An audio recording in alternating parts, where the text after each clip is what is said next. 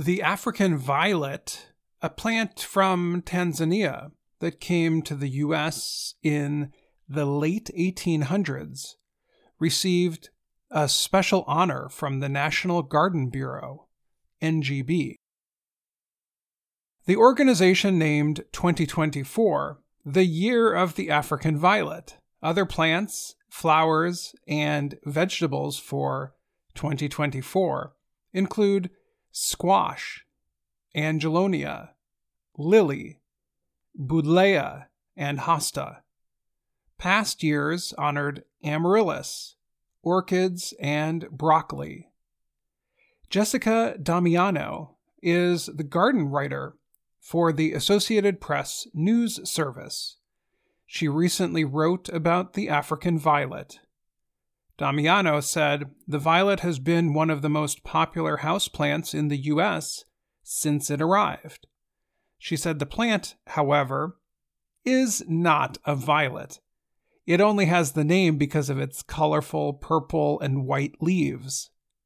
In fact, she noted, they are related to the St. Paulia genus.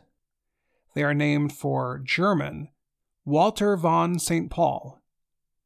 The popularity of the plant is one reason why the NGB chose the violet as the houseplant of the year, said Diane M. Blazek, the organization's director. She said the plant's name has appeared over 300,000 times on social media. Beyond popularity, Blazek noted, the violets are easy to grow, and people who breed flowers are working on creating new varieties. Blazek said they are coming through the pipeline. Blazek said people once thought of the violets as grandma's plants, or that they were no longer popular, but she said the violet has not gone out of favor at all. The NGB started in 1920. The group aimed to give reliable gardening information to Americans, many of whom had only recently started growing plants at home. The founder was James Burdett. He helped develop the idea of victory gardens.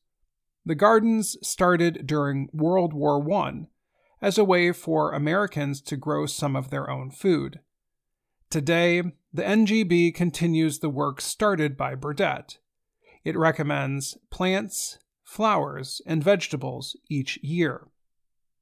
Many people like the African violet because it is easy to grow. It does not need direct sunlight. It does not need too much water, and does not need a lot of fertilizer. However, it must receive special care to do extremely well. Blazek said the plants like moisture in the air, so if you live in a very dry place, they might not do well. If you bring them inside during winter, Damiano suggests, you should run a device that adds moisture to the air, a humidifier, before you take them back outside. They need warmth, but do not do well in high heat. Be sure to consider your climate before planting them. In spring and summer, Damiano said, if the plants are indoors, place them near a window that faces north or east. That way they do not get too much sun. In the winter, the plants may be placed closer to windows because the sun is not too strong at that time for people who live in mid-northern climates. Feed the plants only every 2 to 3 months. Be sure to use a fertilizer for African violets. And do not worry about their roots getting crowded by other plants. They like cozy pots. With good care, the violets may show their colors all year. I'm Dan Friedel.